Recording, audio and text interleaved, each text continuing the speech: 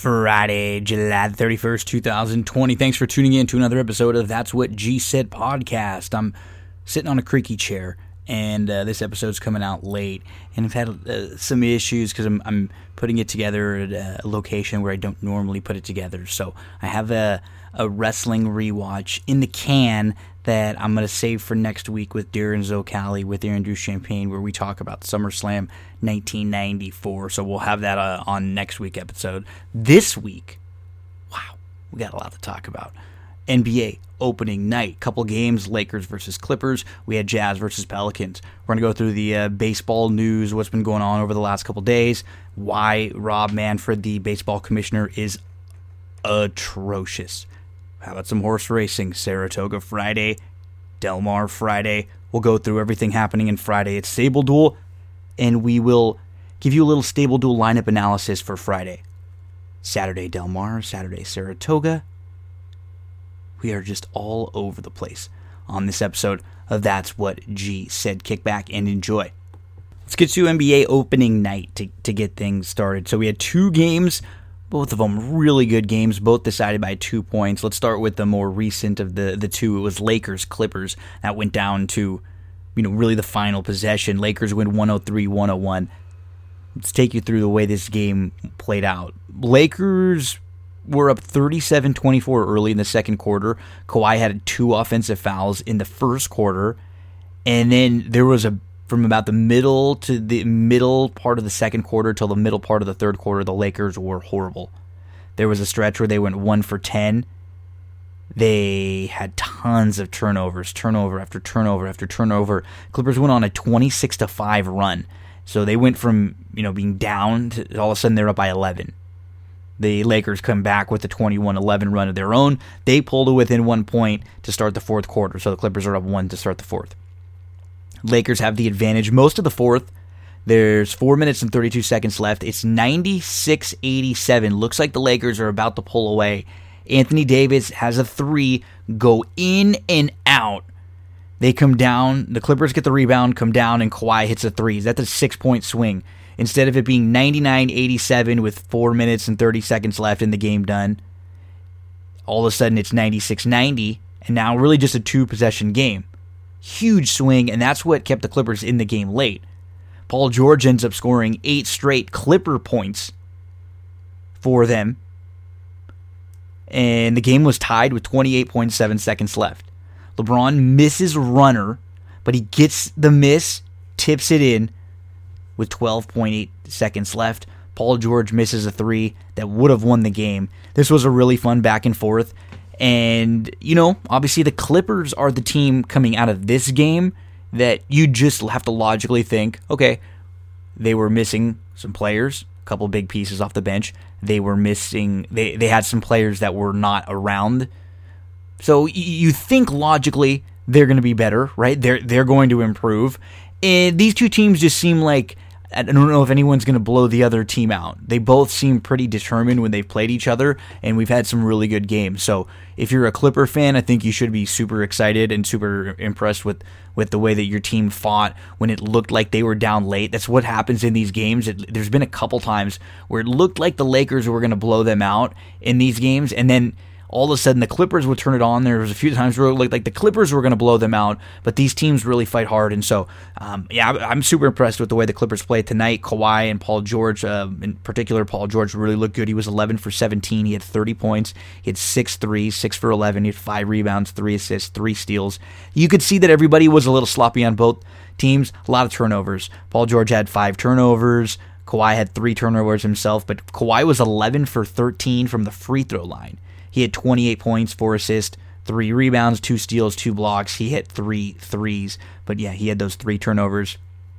So, Beverly, Shamet, Zubac, they were all limited. They were not in the bubble practicing with this Clipper team the whole time. They've been in and out. Lou Williams and Montrezl Harrell didn't play. Those are the 1-2 punch off the bench for the Clippers. That's a ton of points. Now, when they're playing, they take a few shots away from even guys like Kawhi and Paul George. So it's it's a positive a lot of the time. You want those guys on your team, but sometimes when PG and Kawhi have really good games, it's not as big of a loss. But you definitely need those guys when you're talking about a series or making deep runs into the playoffs. It's just what happens when you have stars. They'll step up and fill in the gap when there's no Lou and no Trez for a game or two. But having those two would have obviously been a big boost for the Clippers. So let's see. What else do we have here? Let's go to the Lakers side. They played pretty well. They had plenty of room to improve, though. They're not going to look at this game and say, wow, this was the best we possibly could have played. LeBron was a little sloppy. 34 minutes. He was 6 for 19 from the field. He had 16 points, 11 rebounds, 7 assists. He had 5 turnovers. He was 2 for 7 from 3. AD had some stretches where he just looked unstoppable. He had 34 points. He was 8 for 19 from the field. He was 2 of 5 from 3, but he was 16 of 17 from the free throw line. He had 8 rebounds. He had 4 assists. He also had 4 turnovers. So you could see sloppy from a lot of the stars tonight. This was their first time. This is not an easy first game back for some of them where they just had to immediately go from 0 to 100. What they were doing in the practice games and the scrimmage games was surely, I guess, more than 0, probably more like 30 or 40. And then you ramp up right away in a big game like this. So Kuzma helped the Lakers out 32 minutes. He had 16 points. He had 4 threes. He was 4 of 7 from 3. And then Dion Waiters looked really good. He gave the Lakers exactly what they needed. The problem, one of the problems with Dion Waiters in the spots that he's been in his career is when he's needed to be a guy that was going to have to play 30 plus minutes and be a massive contributor, you had to really put the handcuffs on him.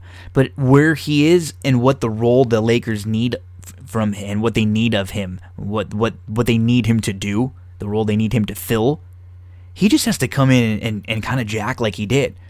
Throw up shots, be instant offense. 21 minutes, he had 11 points, 3 rebounds, a couple assists, and a block. He just looks good out there visually. You're watching him play, he looks good out on the court. Caruso, he closed the game. He played 28 minutes. He had 7 points, 4 rebounds, a couple assists, and a steal. He had a big defensive play late. So the Clippers, 20 turnovers. But they did shoot really well from 3, 16 for 36 from 3. Lakers shot just 39% from the field, and they were only 11 for 36 from 3. So the Clippers definitely had that 3-point advantage there. But the Lakers also had 16 turnovers. They shot 9 more free throws, and they made 7 more free throws. So now the Lakers are up 6.5 games on the Clippers, who are the number 2 seed, and there's only 7 games left. So the Lakers have all but wrapped up the number 1 seed. I'd imagine down the stretch, you probably won't see too much of AD and LeBron. I'd like to see them play in games, start games, play a few minutes, play the beginning of halves, but not be really worried about winning games and being ramped up late. Fun Laker-Clipper game. We now, after the 2 games that were Thursday night, we're now going to have 6 games on Friday, and we're going to have at least 5 games a day, I believe, for a while. And teams are going to be basically playing playing every other day, and everybody's got, all of these 22 teams have 8 games left before the playoffs, and then we'll go into the seeding like a normal playoff. Now, Utah and New Orleans, the one thing that isn't normal about this playoff is if you are a 9-seeded team, you're within 4 games of the 8-seeded team, you will get the chance to play them in a little mini series where you have to beat them twice in a row. If they beat you in either of 2 games, they continue to hold that 8 spot. So the Pelicans are trying to get in, and they lost a really tight game tonight that could end up hurting them.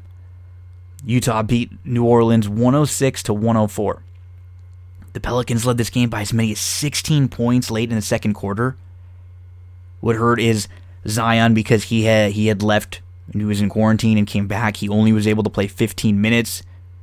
He left the game with 7 minutes and 19 seconds left, and he did not come back. The game was tied at 104 with 32 seconds left, and Rudy Gobert was able to hit a couple of free throws to win 106-104. Jazz went on an 11-1 run late in the fourth. Pelicans had 20 turnovers in this game, so everybody was sloppy.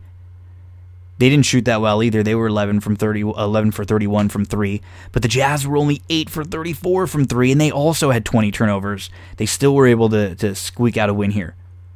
Conley was 7 for 16. He had 20 points, 4 assists, a rebound, a steal, and a block. He was 2 of 7 for 3. Mitchell was 6 of 14. He had 20 points, 5 rebounds, 5 assists, 3 steals, and a block.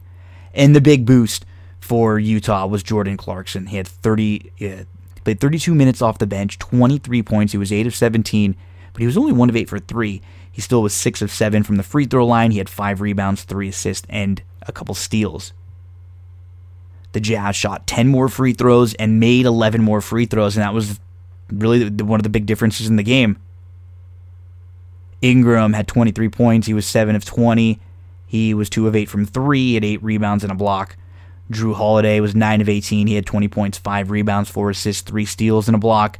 J.J. Redick was 7 for 15. He was 3 of 8 from 3. He had 21 points. And Lonzo, he was just 2 of 13. He was 0 of 4 from 3. That hurt New Orleans in a tight game on opening night. So the Pelicans, they've got a hill to climb now. And Utah secures a big win in the middle of that really tight seeding race in the West. A fun opening night. 2 very, very tight basketball games.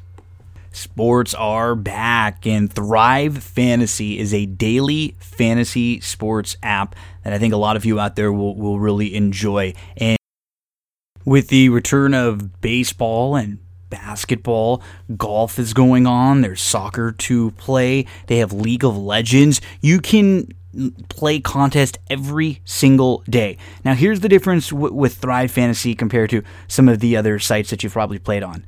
This is built around prop bets. For every contest, you're going to need to choose some of the prop bets that they have out there, and each unique prop will have an over or an under point value assigned to it. For example, will Tom Brady throw for over or under 250 yards? You'll get points assigned for which side you pick. Over might be 100, under might be 80, something like that. It is very fun. You have contests that you can get involved in for free. They have free rolls, $2, $5, $10, $20, $25, $50 if you want to play for 100, 500, 1,000.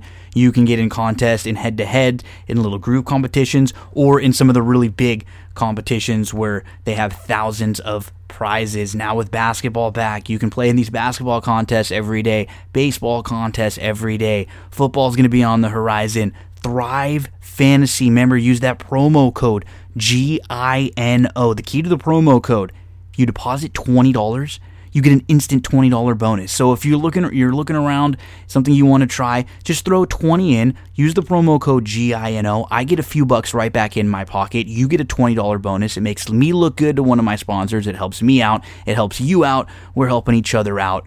Thrive Fantasy. Don't forget that promo code GINO when you deposit 20 when you use that promo code. If you have any questions at all, just let me know. I'll help you out.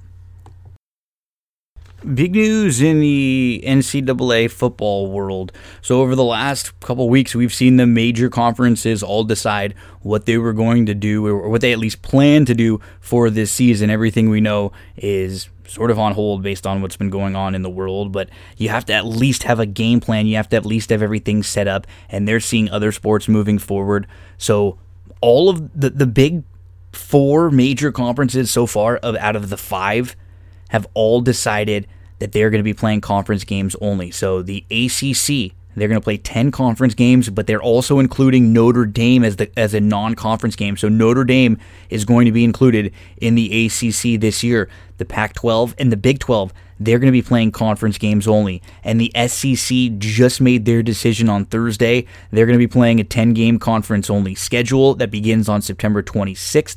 They have an SEC title game scheduled for December the 19th, and they have an open date for each team on December the 12th.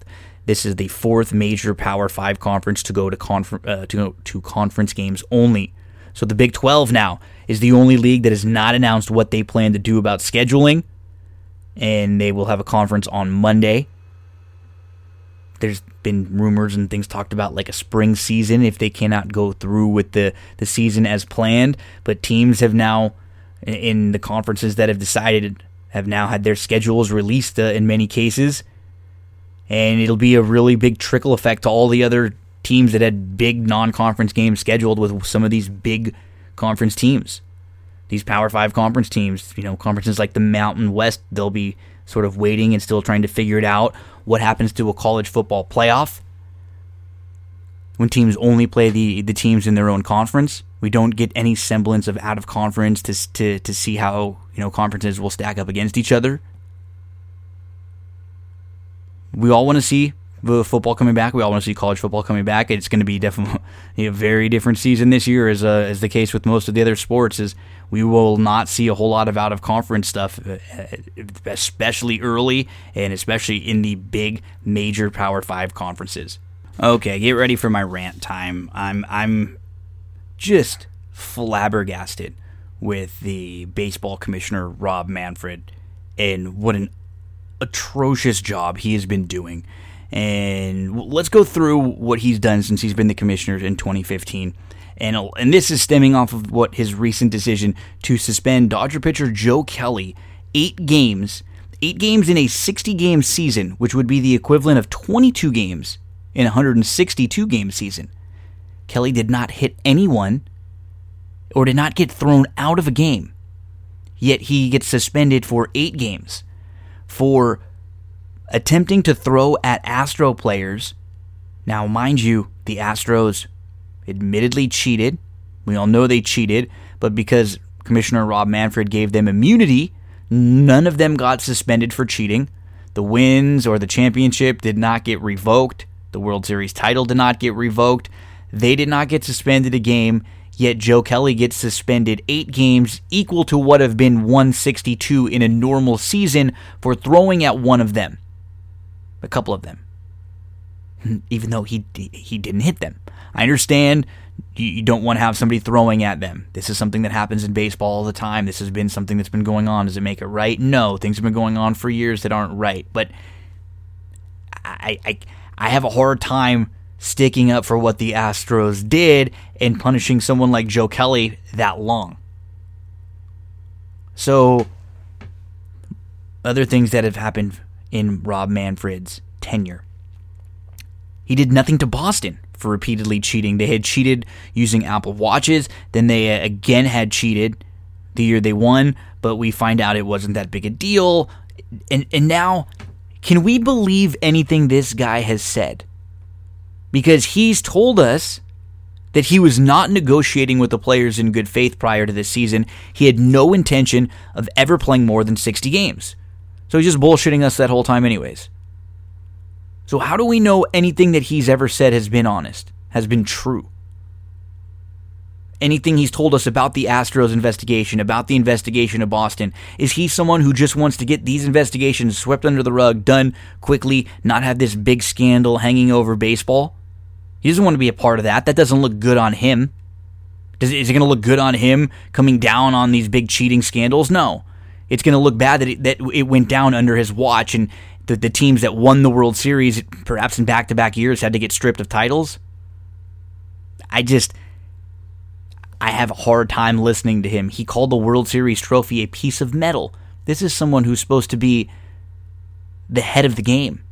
He does work for the owners, but he is supposed to be a liaison between the owners and the players and do what's best for the game, help the players who are the lifeline of the game. What happened with the Marlins on Sunday? How did he let them play after they had some positive tests and they were apparently deciding on their own if they were going to play? Rumors of them being out. How is he not overly cautious right now in this world that we're living in? They started a season this year with the Blue Jays having no home field, no real place to play. How did he not have that locked up immediately? There have been new changes to the game. One of his big plans was to speed up the game. I don't have a problem with that. I completely understand what he's trying to do. He wants to make the game better for TV. He wants to make baseball quicker. Games go a little too long. The problem is some of the things that he did, I don't love. He put the pitch clock in. Okay, maybe that's okay. When you do things like mandatory minimum batters for relievers, I don't love that. Now, any of the rules that have been changed just for this year, that are going to go back. I completely understand the COVID-19 year rules, but some of these have been rules that have been implemented over the past few years that I don't think have been or planning on being implemented this year, regardless of it being a shortened season. Before that, he was involved in the MLB in different things, one of them drug testing, which has always been a joke in baseball. As you can tell, I'm not a big fan of this guy. And if you're a Dodger fan, you're probably not. And if you're a fan of most teams that aren't the Astros and probably the Red Sox, I can't imagine you really being a fan of him. Because he hasn't done anything for you. He really is now gone out of his way to defend this Astros team who made a mockery of baseball. So, let's get to some of the other news. Unfortunately, there will be no Marlins games till Sunday. They seem to sort of been the epicenter of this COVID outbreak in baseball, and there's been a chain reaction. The Phillies have canceled all of the activities at Citizens Bank Park through the week, including a weekend series with the Blue Jays. There were 2 clubhouse staff that test positive. They were in dealing with the visitors clubhouse, which the Marlins were in, which means the Blue Jays now have to stay in Washington for the weekend. Remember, the Blue Jays, they can't go home to Toronto. They're not playing at their home field, and they can't go back home this whole time. The Phillies haven't played since Sunday. They're not going to play till Monday. The Marlins have now had 19 positives. So Marlins, Phillies, Blue Jays affected for the time being. This has been a season that has been strange, as you would imagine, being a shortened year. After 3 games, no team was 3-0, no team was 0-3. That was the first time that's happened since 1954. You generally get 1 or 2 teams that go 5-0, a couple teams that go 0-5. And then after 5 or 6 games, some teams have played 7, everyone has at least 2 wins. The only team that doesn't is Philly, and they've only played 3 games. They're 1-2. And so they're kind of tough to group in. But everybody else that's played at least those 5 or 6, 7 games, they've got a couple wins. So again, nobody has been completely awful. Some of the teams who were supposed to be really bad have actually picked up a few more wins than would have been projected. The Marlins, we haven't only seen them play a few times, but they've already got a couple wins. The Tigers, the Orioles were another team. So it's been balanced. It's been close to start. And the extra inning games. I don't love the idea in a 162-game season of having the runner on second all the time. But in this shortened year, I'll tell you, it was fun. It brings a whole new sense of strategy, and it's like old school baseball again because you get that runner on immediately and you have to deal with, okay, what am I going to do? I'm going to bunt him over. Am I going to just let my hitters take 3 chances to try to, get a single or, hit a home run and put a 2 spot on the board? From a defensive perspective, am I going to walk them and put a force into play? What the Dodgers did last night in this extra inning game, I loved. So they went right after runners on second. They get put on second for the Astros. The Dodgers are pitching. And they go right after the first hitter, strike him out. They walk the next hitter. So you have runners on first and second with 1 out, and then you get a double play. That's the most perfect way to play that situation defensively. And then what happens if you're home team versus away team?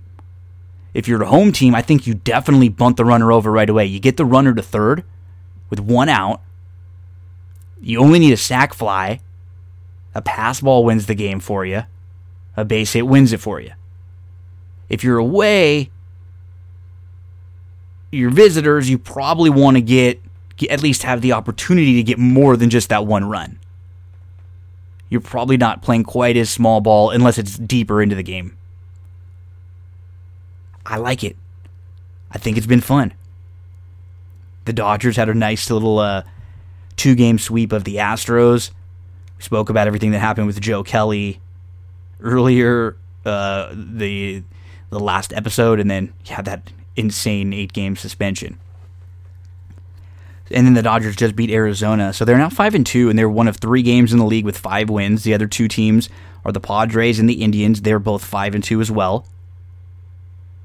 And for the Dodgers, it's been the bullpen. 35 1/3 innings pitched, 1.02 ERA, and a 138 opponent batting average. The Yankees beat Baltimore for the 18th straight time. They are 4-1. They and the Rockies only have 1 loss. The Rockies are also 4-1. So far, 2 of the teams with the worst records in baseball. The D-backs, they're 2-5, and the Angels are 2-5 to start. So we'll keep checking in on baseball because this is different than a normal baseball season where, 3 or 4 games go by. It doesn't really matter. Every 3 or 4 games in this season really, really is going to matter. And we'll start to see separation now each and every time we check in. Let's talk about our friends over at Cera Candle Company. That is CERA candles.com. That's the website. Their goal was to create a candle 100% natural, clean burning, and the highest quality that everyone can enjoy. And if you use the promo code GINO, it'll get you 10% off your purchase. Next time you're thinking about buying a candle, make sure to jot down this website's name, ceracandles.com, and give them a try. I personally know the folks who run this company. They love candles. This was a hobby, and they decided, you know what, we are going to be able to make this into a business because with the use of the wax that they have, the all-natural soy wax, it can actually help the candle burn longer, and it can be a little bit better for you. They have 100% lead-free cotton wicks, completely natural scents. They have tons of different scents too, over 25 different scents available, 3 different sizes. This is a perfect gift for someone, or if you're just a candle person yourself, give them a look. ceracandles.com. Make sure that promo code GINO gets you 10% off, helps me look good to one of my longtime sponsors. So help them out, help me out. We'll help you out with that 10% off using the promo code GINO. I'm a big fan of the Fresh Roses scent myself. I always load up and get 3 or 4 of those every couple of weeks because I love to burn the candles. So give them a look. Cera Candle Company, ceracandles.com, CERA candles.com, promo code GINO.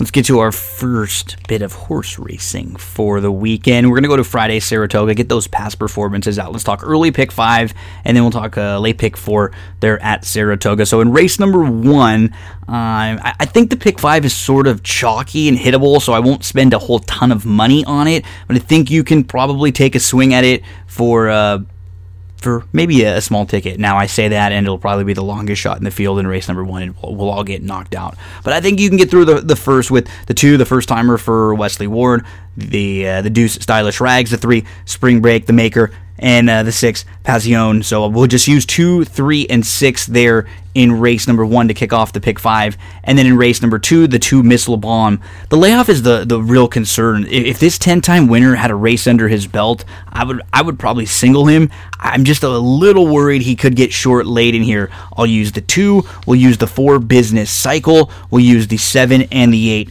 Zonic, and the 8, Get Off My Back. So it'll be 2, 4, 7, and 8 in race number 2. And then in the third race, the 3, Prairie Wings, is going to get some money trying the grass for the first time. I think 1 mile and 3/8 for her is going to be a little bit difficult, and she hasn't raced since May the 25th. I just think that's a bit long for her. The 6, Sursum Corda, she had a slow start. She was dead last. She was 8 lengths off, and the top 2 were 1-2 all the way around that day. She angled to the middle of the racetrack. She really got going late. I think she can run all day long, so I'm going to single her. I prefer her of the short prices. Let's single the 6, Sursum Corda, in race number 3 in the pick 5. And then in race number 4, it's a field of 5. I'm just going to press all. Any one of these 5 could win it. I genuinely like the 5, Pacific Gale, the most. She just doesn't win, so I couldn't confidently use her or single her in there. And so again, we'll go all, and I like her the most, which means she'll probably win. But let's just use all in race number 4. And then in race number 5, I'm going to go too deep in here. I was flirting with singling the 5, Love Me Tomorrow, but I do think the 4, Snidland Empress, this 3-year-old filly's dam, was a 3-time winner on the grass, and there is a turf-winning sibling. So the 4, for a barn who's been spotting their horses so well all meet long, let's use the 5 and the 4 in there. So that early pick 5 will look something like this: 236, with 2478, with 6, with all, with 4, 5. That's your early pick 5 over at Saratoga for Friday. Let's get you to race number 7, which is the start of the late pick 4 sequence. I'm looking at a few in here. The 4, Blanket of Roses, would be my top selection, dropping out of a tougher first level allowance race in for the 40. The 7, Gravitas, is probably the speed of the speed, probably the best suited of the speeds too, drawn towards the outside. So I think the 7's a use, and then the 10, Dyna Drive, will also be on the ticket, getting back to the green. So we'll use those 3 in here, the 4, 7, and the 10. In race number 8, the 9's the logical horse, and I don't really have any knocks on this 3-year-old filly, Jewel of Arabia. She crushed last time out. It was in the slop, yes, but she just seems to be the horse to beat in here. The 7 is the one that might be the horse to bet. I like the fact that Cohen jumps on. I think if you toss the last race at 6.5 furlongs and just say that was a little bit too far, and she solely really wants to go about 6, she will probably get a better ride. Now, he hasn't won at the meet, right? We know that he's capable, and you should get a good journey from Waylon Josie in here. There's just not a ton else. This is a good spot for her. If she bounces back to the race on June the 13th, the race in March, the race back in February at the beginning, and there's a couple different races that put her right there at a price. So let's use the 7 and the 9 in race number 8. Let's get you to race number 9. I'm going to go 4 deep in here. It looks like the 2 inside horses have a lot of speed, and I would imagine that's going to probably make things pretty difficult for a horse like Artie's Princess, who wants to be close up. So Artie's Princess is going to be trying the turf for the first time in a race with lots of other speed. I'm against her. I will use the 3, Fly So Pretty, who gets back to the grass. And look at the turf sprint form. Put a line through the race going long on the grass. You have 3 really good turf sprints. The 5, Shippy's a bit interesting. Look at the way she sat on April the 17th at Gulfstream Park. She went to the lead at Monmouth Park in a race where she was just better and handled like a horse who was better. I think she could be a horse who ends up sitting in the spot that you need to be in to win in this field. That's where Bradenberry really was last time out, so she's going to be on the ticket as well. And then the 9, She's My Type. They could very easily go really, really quick in here, and she could probably run them all down. So 3, 5, 6, and 9 to close things out. We'll use the 1, Hurricane Breeze, from the inside for Maker. The 3, Lido Key, is hands down to me the one to beat, coming out of a couple first level allowance races that were tougher at Churchill and then at Keeneland. And then the 9, Princess Fausia, who's going to be forwardly placed and in the mix throughout. So 1, 3, and 9 to close things out. That's your late pick 4 there for Friday over at Saratoga. You're listening to the horse racing analysis, so I know you're a horse racing fan, so you need to go to the website oldsmokeclothing.com. They have t-shirts with horse names, polos, hoodies, long sleeves, zip-ups, hats, names of the big races, slogans. You're a fan of maybe Tis the Law, maybe you're a fan of Secretariat, Midnight Bisou running this weekend. You a fan? Check out the swag they have for all of these different horses and many, many more. You could show the horse racing fan in you. Check out the customs they have, and if you use the promo code GINO, you will get no shipping on your purchase. So you don't have to worry about the shipping cost when you use the promo code GINO. It helps me look good to one of my sponsors out there. Check them out, oldsmokeclothing.com. Support the folks who help support That's What G Said. And I know you're a fan of racing, so check them out. There's just not a lot of places all over that have racing swag. oldsmokeclothing.com. They've got the good stuff. Check it out. Get those past performances out for Del Mar Friday, July the 31st. Let's go through the card. We'll pretty much hit most of this card. We'll spend a few minutes on certain races. Others we'll kind of breeze through. In the first race, I don't know if I'm going to play any type of pick 5. I'm not going to give out a ticket or anything because I like a couple horses in the sequence, but I don't feel like I love the sequence overall enough to want to spend a good amount into a pick 5. So we'll probably play the 5, Will Dancer, in race number 1. I think he's going to get the lead. I mean, he got the lead. He looked home, but I think the long stretch at Los Al did him in last time out, and he got a little short late. He should be right on the front. There is no other speed in here. I'm going with the 5, Will Dancer, to kick things off. Anything around 7-2 feels fine to me. In race number 2, this is a field of first-time starters in here. You have nobody with experience. And there's a couple logical horses to use, but I like the Mendez horse, the 7, Pretty Saley. This barn is excellent first time out. Going 5 furlongs on the grass, I don't have any problem with. The Dam was a two-time winner on the turf. You got a good speed rider here with quick works, and you're drawn more towards the outside than the other Mendez horse. I like the 7, Pretty Saley. Make sure to use this one in your exotics. I'm going to make a win wager if I can get anything over 4-1. In race number 3, I'll be using, in some exotics, the 1, 2, 3, and 6. I thought the 3, I'm So Adorable, has the opportunity, stepping up from open maiden 30s to the state-bred, Cal-bred maiden special weights, isn't as big of a step up as you might think it is. And this horse did have a little bit of trouble. I think there's something there with I'm So Adorable. The other 3 just look logical. The 6, Liberalism. The 1, Althea Gibson. And the Deuce, Angel Creek. It would be 1, 2, 3, and 6 for me, or 3, 1, 2, and 6 there as the horses to use in some of your exotics. In race number 4, I do like the 5, Seeking Refuge. It's going to be my top selection. I will use along with the 1, 2, and 8. I feel like Seeking Refuge is just going to be in the mix right throughout for a barn that's going to start heating up soon, and he should be pretty tough in here. Third start off the short break, Seeking Refuge along with the 8. Very logical, Chris's Wildcat, the speed stretching back out. The 1, Cajun Treasure, dropping in class, and the 2, Hono's Man.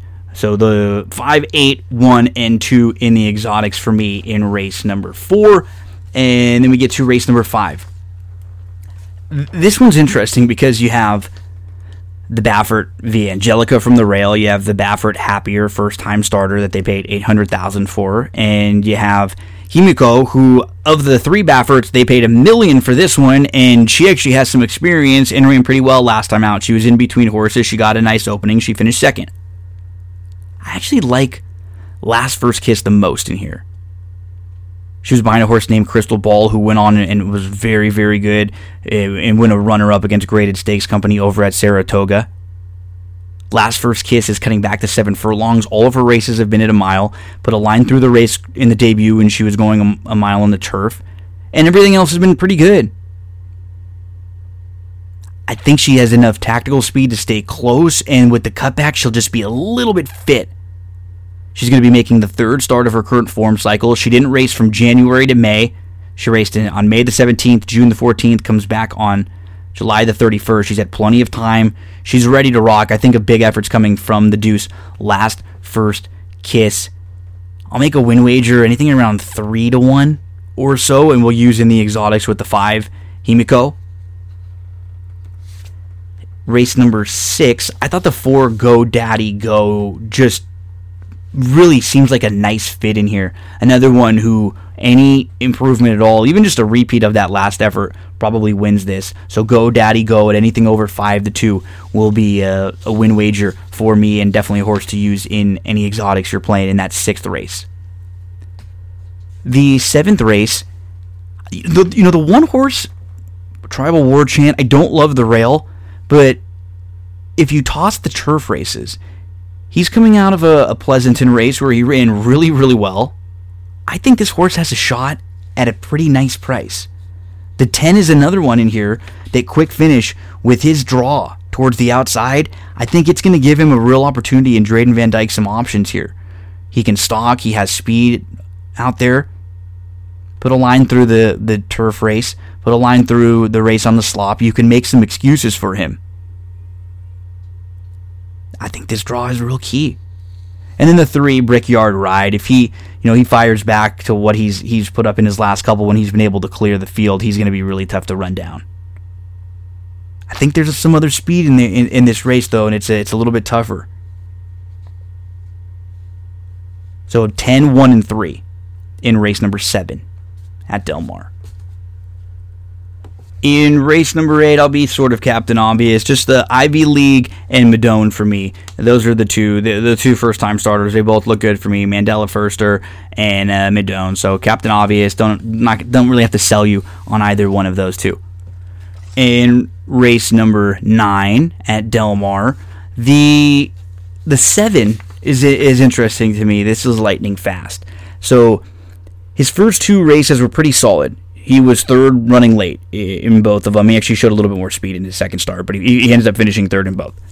So he tries the turf going long on November the 14th. You can put a line through that race. Comes back and absolutely crushes a field by 6.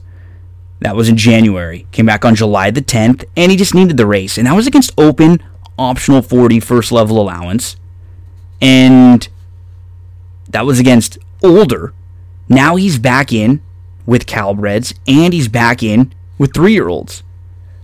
This is a much softer spot than the race he was in last time out.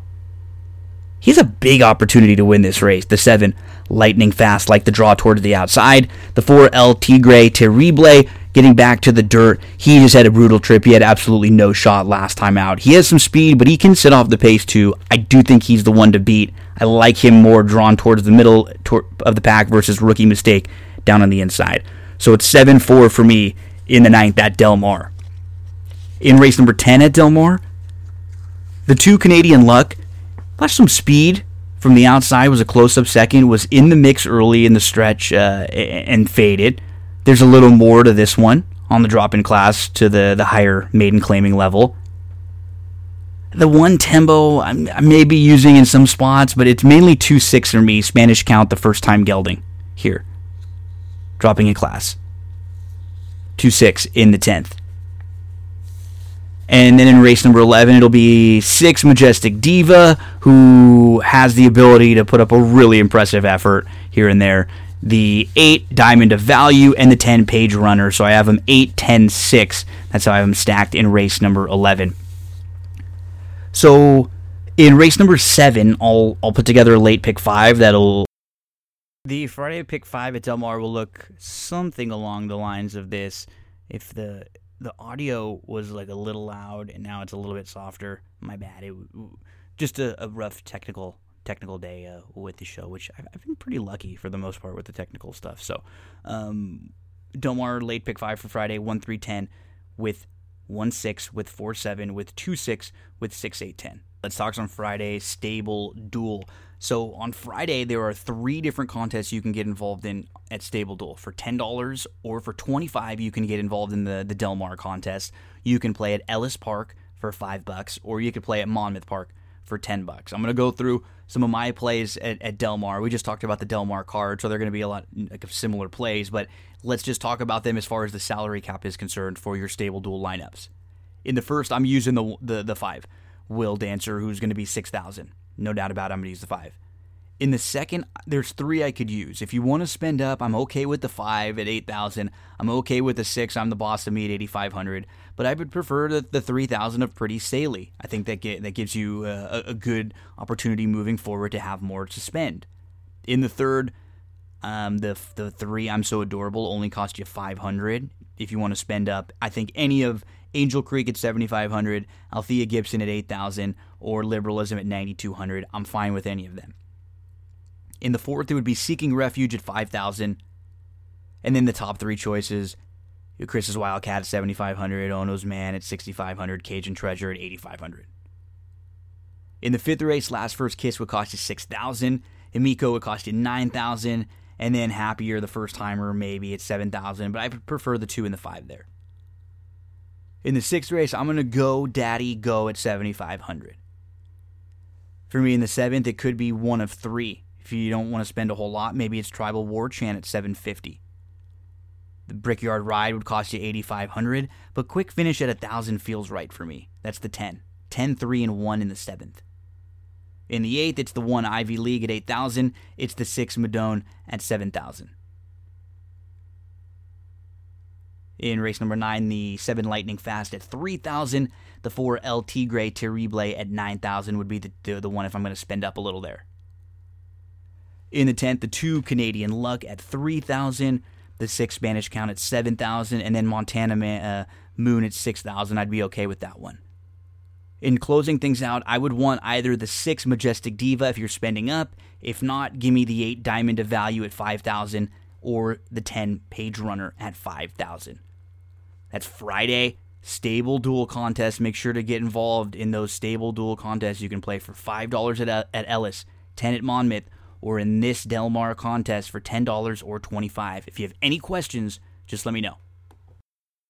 Let's get to Saturday racing, and let's get over to Saratoga. To be honest, the late part of the card at Saratoga I like, and we'll take a look at the late pick 5. Didn't really love anything early on, and they are going to stack Midnight Bisou in the early part of the card to keep Midnight Bisou in the Grade 1 Personal Ensign out of the late exotic. So the 5th race, you look at that field, they're going to go a mile and an eighth. The Bounding Joy seems overmatched. Motion Emotion was just beat 8 lengths by Midnight Bisou at a time where you would have thought Midnight Bisou could maybe be vulnerable in her first start back, coming back from Saudi Arabia. You never know when horses have a big travel like that, but she looked awesome. She didn't get a monster figure or anything, but she just crushed the group, and she looked versatile as ever. I just don't know who in this field I would point to, right? You have, I guess, Point of Honor, maybe, and no pun intended. Vexatious is honest. She just doesn't win. Bossy Bride was a 25 claimer a couple starts back. She's just in too tough here. And then you got Point of Honor. She is, in her Grade 1 races, she's been in Grade 1s 4 times, and all 4 of them she's been in the top 3. But she's never won a Grade 1. She's a Grade 2 winner. Can she step up and deal with a mare like Midnight Bisou? I don't think so. I think she's a couple low. If anybody, it would be Point of Honor, but you're not going to get enough of a price that makes it worth playing. So this is just one of those races that you watch as a fan, because I don't think it's really worth betting in any way, shape, or form. And I don't like anybody early on enough to want to play that early pick 5 and just single Bisou on the back end of it. Let's go to the late pick 5, though, in race number 8. So this is not a strong maiden special weight race. They're going to go a mile and 3/8. Holy Emperor should sit close throughout. I think you want to use this one stepping back up from the maiden 75 claimers. Amano's the one to beat. Second off the short little break. And then Reigning Spirit. I probably prefer Reigning Spirit the most of the 3. I actually think the added real estate will help him. So I'll have him stacked 8-1-7 in race number 8 at Saratoga. In the 9th race, so I like Code of Honor the most in here. I think he's going 3rd off the layoff. He chased a lone speed winner last time out. He's only gone a mile and an eighth once. This might actually be his best distance. He didn't run like it was his best. He didn't run poorly. But this is actually maybe his most ideal distance. He likes Saratoga. I just don't know in a small field like this if he gets the pace that he needs. But by my standards, got dusted by Tom's D'Etat. Improbable got handled by Tom. And I don't think Mr. Buff is in the league of everybody else. He's the one to catch. He'll be on the lead, Mr. Buff. Improbable, I can make a little bit of an excuse for him. He did have a wide trip in that Oaklawn race when he lost to Tom's D'Etat. But he's got to improve.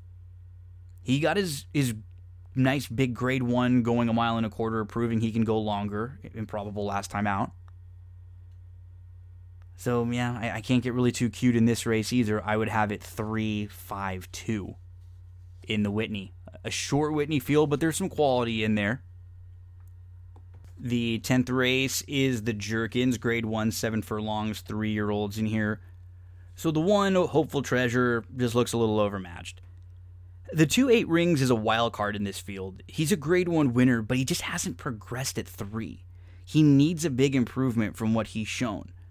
I mean, his debut race was awesome, but he's never been able to get back to that. But he's really quick, and if he's gunned, he could change the complexion of this race and make things a little more difficult for No Parole. I think Sonoman is a long shot that is going to have to improve a ton to be competitive in here. The 4 Echo Town. He got shuffled back a little bit in the most recent race, and then he came through later for second. I thought it was an okay effort. There's a little more to him. I'm not sure what to do with Mischievous Alex, who he's going to go second start off. He he was third, sitting third, and then he moved up to second. He was chasing. He was just a couple lengths off. He got to within a half length, and then No Parole kicked clear, and Mischievous Alex ended up finishing fourth to 5. I don't know. I just like others more. You get No Parole, who's the one to catch and beat. But he's got a couple wild cards in here, like 8 Rings, like Tap It to Win. They could be really close. They could be asked for a lot of speed turning back. Well, 8 Rings sprinted last time out. He went long a couple times last year. But in a shorter type trip, I could see 8 Rings getting gunned. I could see Tap It to Win getting gunned. So, No Parole's the one to beat. But is maybe an Echo Town or maybe even a Mischievous Alex, are they going to try to get a little bit closer this time? I don't think it's going to be quite as easy as it was for No Parole. That doesn't mean he can't win. The horse I really like is Shoplifted too. I'm up against Shoplifted. I like the 8-3 technique. He's always been highly regarded. He chased Lone Speed when we saw him in January. Then he was behind Nadal last time out. He's cutting back to a sprint. If you get around 5-1, that is fine. On 3 technique. I'm going to have him on top. The 9 Liam's Pride, Captain Bombastic. I couldn't really make cases for any of the big prices in here, but I did think Tap It to Win makes a lot of sense. So I'll play one ticket where I'm using sort of that second tier of horses in here with the 8, 11, 4, and then the 6 No Parole on one ticket where I'm going to be singling. So I'll go through the couple pick 5 approaches when we finish up in just a minute. So 8, 11, 4, 6 in the Jerkins for me. In the 11th race, the Bowling Green, going a mile and 3/8 on the turf course. I'm going to go to the deuce here. This is a horse who loves Saratoga and who goes early with Cross Border. You're going to get the love from Channel Maker, Sadler's Joy. They've been around for a while. A lot of people know those names. I just think Cross Border outruns this field. But he can sit if he has to. Cross Border is going to be a single for me in the pick 5. I'll play another ticket where I use the 2, 4, and 7. I think Dot Matrix can sit really close. If you put a line through his last start, maybe just say he was in a little too tough in the Manhattan. 2 starts back. Anything close to that wins this. What he ran in the Connolly would be very competitive here. The 7 would be my other horse, Pillar Mountain, who's going to go second off. He was last early. He angled out. He was 6+ wide. He was very wide closing, and he wasn't far out of third. And he was behind a couple of next out winners. 2, 4, 7 in race number 11 at Saratoga on Saturday. And then to close things out in race number 12, I would use 3, maybe 4 horses. So on the ticket where you single, I'll go 2, 4, 7, and 9, and it'll start with the 9. It'll start with the 9, Kariba. So Kariba is going to be stepping up a little bit. This is a tougher spot, but she was so impressive last time out, and she feels like she's going to sit a perfect trip. The 4 Introduced, she is sharp. She just does nothing wrong sprinting on the turf. I think it's a great spot for Introduced to run really, really well. And the 7 would be the other one, Delica, who's the horse to beat. She was sort of bottled up and came running last time out. So it would be 9, 4, and 7.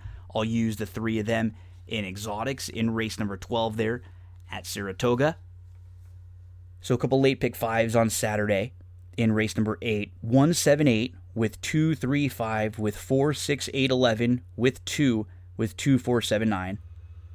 And then another one, 1, 7, 8 with 3, 5 with 4, 8, 11 with 2, 4, 7 with 4, 7, 9. That is Saturday over at Saratoga. One of the sponsors of That's What G Said podcast is Cindy Carava, full-service realtor, and I am here over in Glendora at Coldwell Banker with Cindy Carava. Cindy, how was 2019 for you? Tell us a little bit about what kind of stuff you were working on. Hi, Gino. Thanks for having me. 2019 was just really great. I had a great year selling homes all the way from Altadena, Arcadia, Monrovia, out to Upland and Ontario just recently. The market has been really good. We're looking forward to 2020 with an increase in home prices about 5.8% this year, opposed to last year where it was a little softer. We saw more like homes averaging about 3.5% in increase in value. It's also looking great for buyers. The interest rates right now are going to be staying under 4%. So if you've been on the fence about thinking about buying a home, now is the time to do so with interest rates still staying low. And you offer more services than just the buying, selling, and leasing homes. Tell us about some of the other services that you offer and what a full service realtor really is. So you're right, Gino. Besides me being a full-service realtor of finding properties for my clients to buy or selling their homes or finding rentals for them, I also have a plethora of resources like handyman, contractors, electricians, plumbers. I even, like I said, if you're thinking about getting a home loan, I actually work with two great lenders that I can recommend to anybody.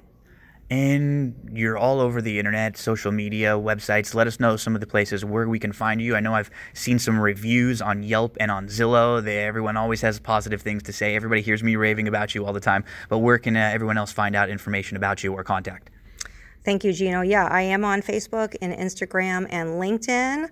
And you can contact me on my website, which is www.cindycarava.com, or my email, which is cindyc.realtor@gmail.com, or feel free to call or text me on my cell phone, which is 626-394-6400.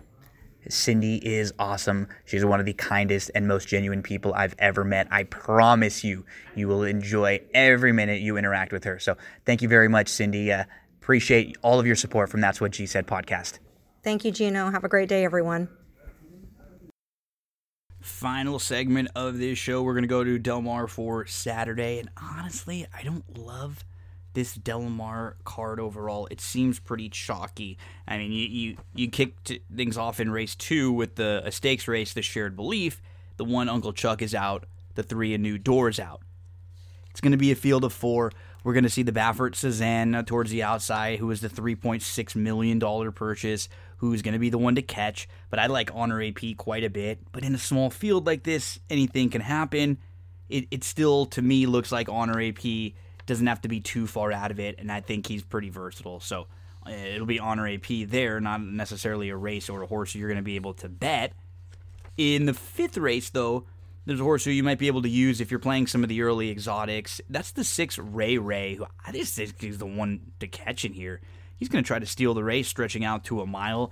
I think he takes them as far as he can. I don't see a whole ton of other speed. I think he can outrun Tiz a Magician, who will probably try to stalk off, and Ray Ray will try to get the job done here. Anything around 7-2 will make a win wager on Ray Ray. Let's get you to race number 7 in here. Another horse to look at and to include in some of your exotics. It's the 9, Taming the Tigress, and this is maybe a single in here.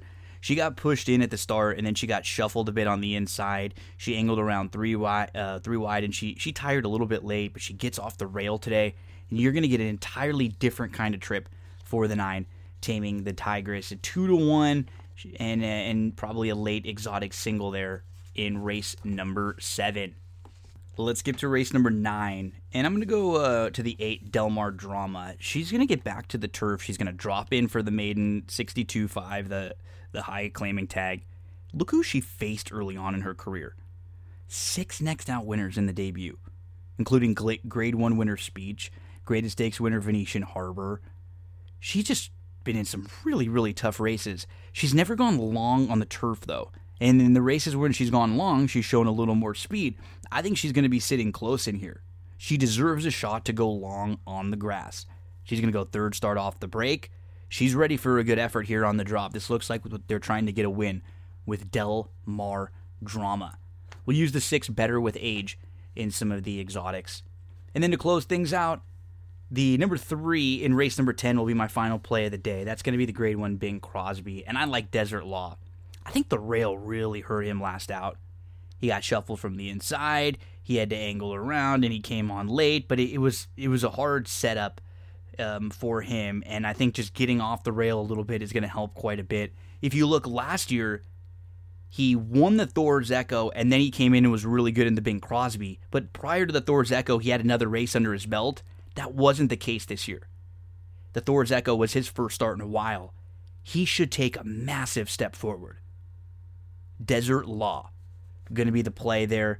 Anything around 3-1. I'll use Desert Law along with Wildman Jack and Collusion Illusion in some exotics, but we'll look to play a win wager on Desert Law in the 10th, the grade 1, Bing Crosby.